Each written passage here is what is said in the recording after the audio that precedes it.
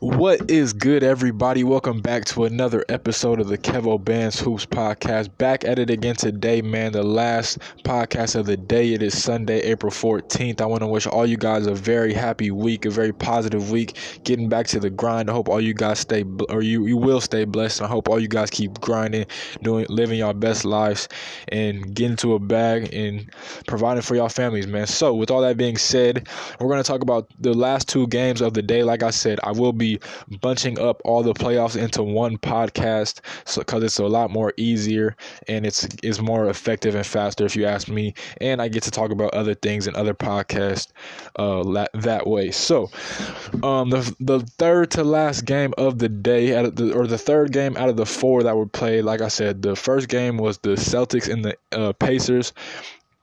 Where the Celtics beat the Pacers in game one. The second game was the Oklahoma City Thunder played the Trailblazers. The Trailblazers won that. And then the third game, the Detroit Pistons, the 8th seed in the East, went into Milwaukee to play the 1-seeded Bucks, where they lost by a score of 86-101. That's 15 points. And the game wasn't even that close, to keep it a buck with you. But let me run down these stats real quick before we get into it. Thon Maker had 4 points, 4 rebounds, 1 block. Andre Drummond had 12 points, 2 assists, 12 rebounds, 1 steal. Reggie Jackson had 12 points, 5 assists, 1 rebound, 1 steal. Wayne Ellington had 5 points, 1 assist, 4 rebounds. Bruce Brown had 2 points, and Luke Kennard from Duke had 21 points, 2 assists, 4 rebounds. For the Bucks, Giannis had 24 points, 4 assists, 17 rebounds, and 1 steal. Chris Middleton had 14 points, 4 assists, 5 rebounds. Brook Lopez had 14 points, 2 assists, 3 rebounds, 4 blocks. And Eric Bledsoe had 15 points, 5 assists, 3 rebounds, 1 steal. Sterling Brown, the younger brother of Shannon Brown, who went to Michigan State. Sterling Brown went to SMU. Shout out to Southern Methodist down in Dallas. 11 points, 7 assists, 3 rebounds, 3 steals, 1 block. George Hill had 16 points, 2 assists, 3 rebounds, 1 steal. And Pat Connaughton, the former baseball/basketball player at Notre Dame, had 10 points, 1 assist, 8 rebounds, 1 block. Now, this game was all Milwaukee. From the start of the game, it was just a complete blowout. The Pistons didn't have their best player in Blake Griffin. He decided to sit out, I guess, because of knee soreness, which is kind of crazy, but it is what it is. So the Pistons really struggled offensively. Honestly, the Bucks were absolutely dominant. Giannis was going early, and everybody else was hitting shots. Chris Middleton was hitting. Everybody was hitting threes for him. They went 15 of 43 on threes, which is 34% as a team, is not bad at all, because everybody was hitting threes for the Bucks. Brook Lopez was hitting threes. Eric Bledsoe was hitting threes. George Hill was hitting threes. Eric Bledsoe was hitting threes. Pat Connaughton was hitting threes. And they were just unguardable. And the Pistons had no answers defensively or offensively, for that matter. Like, Andre Drummond, isn't really an offensive type of player, and he would have been their best player today. Thon Maker is kind of struggled with his shot-making ability. Wayne Ellington is mostly a spot-up shooter.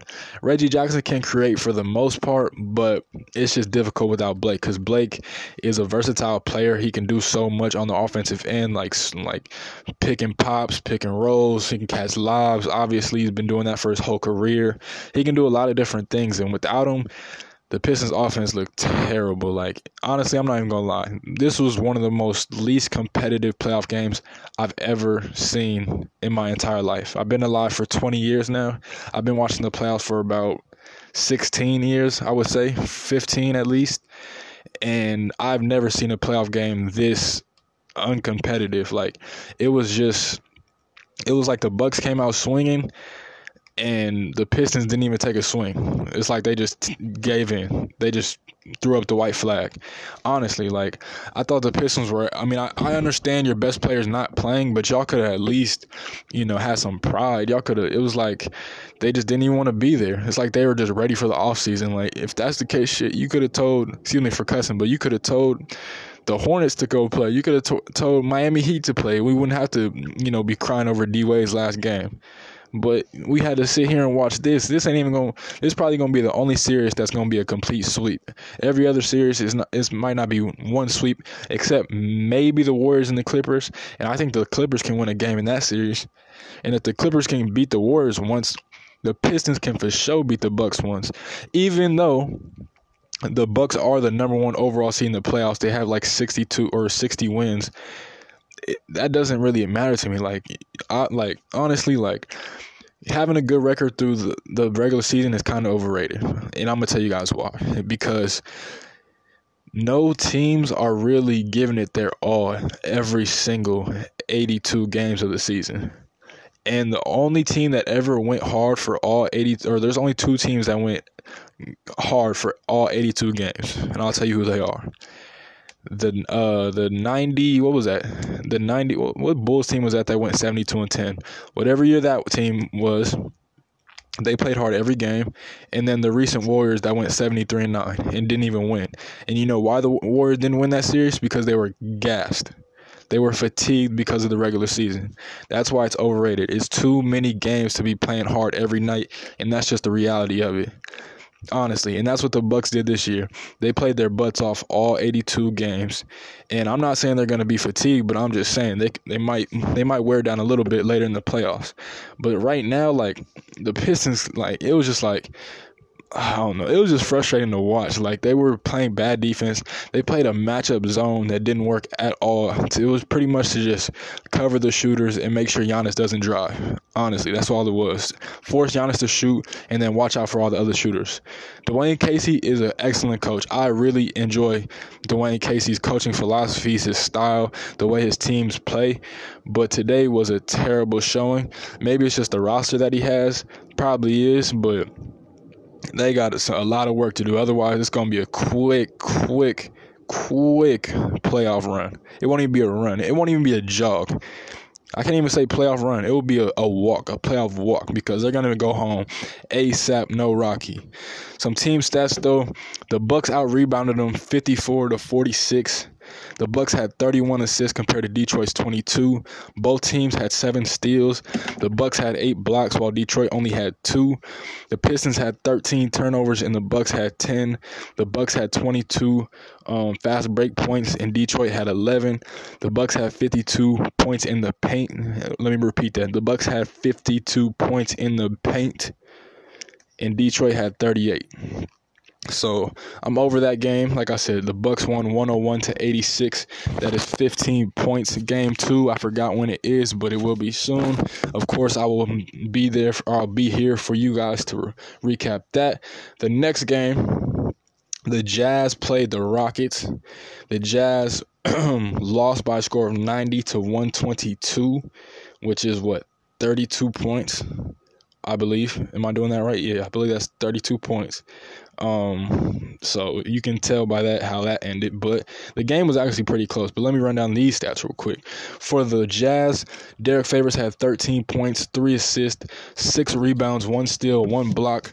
Joe Ingles had 3 points, 5 assists, 4 rebounds, 2 steals.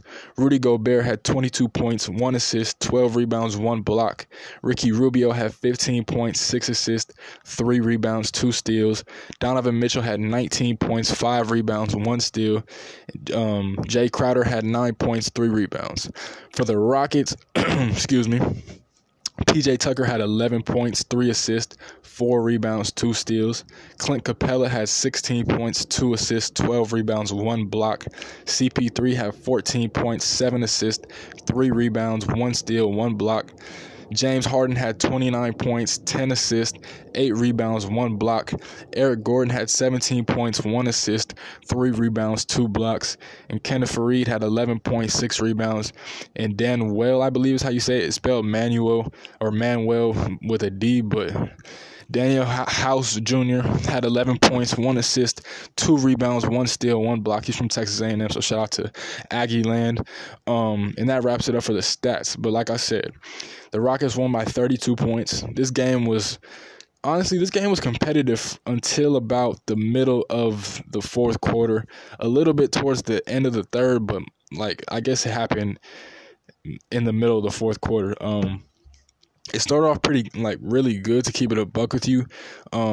James Harden was doing what he wanted. He finished out the half with 17 points on 50% shooting. He shot 7 of 14 in the first half, and he had 7 assists and 4 rebounds in the first half alone.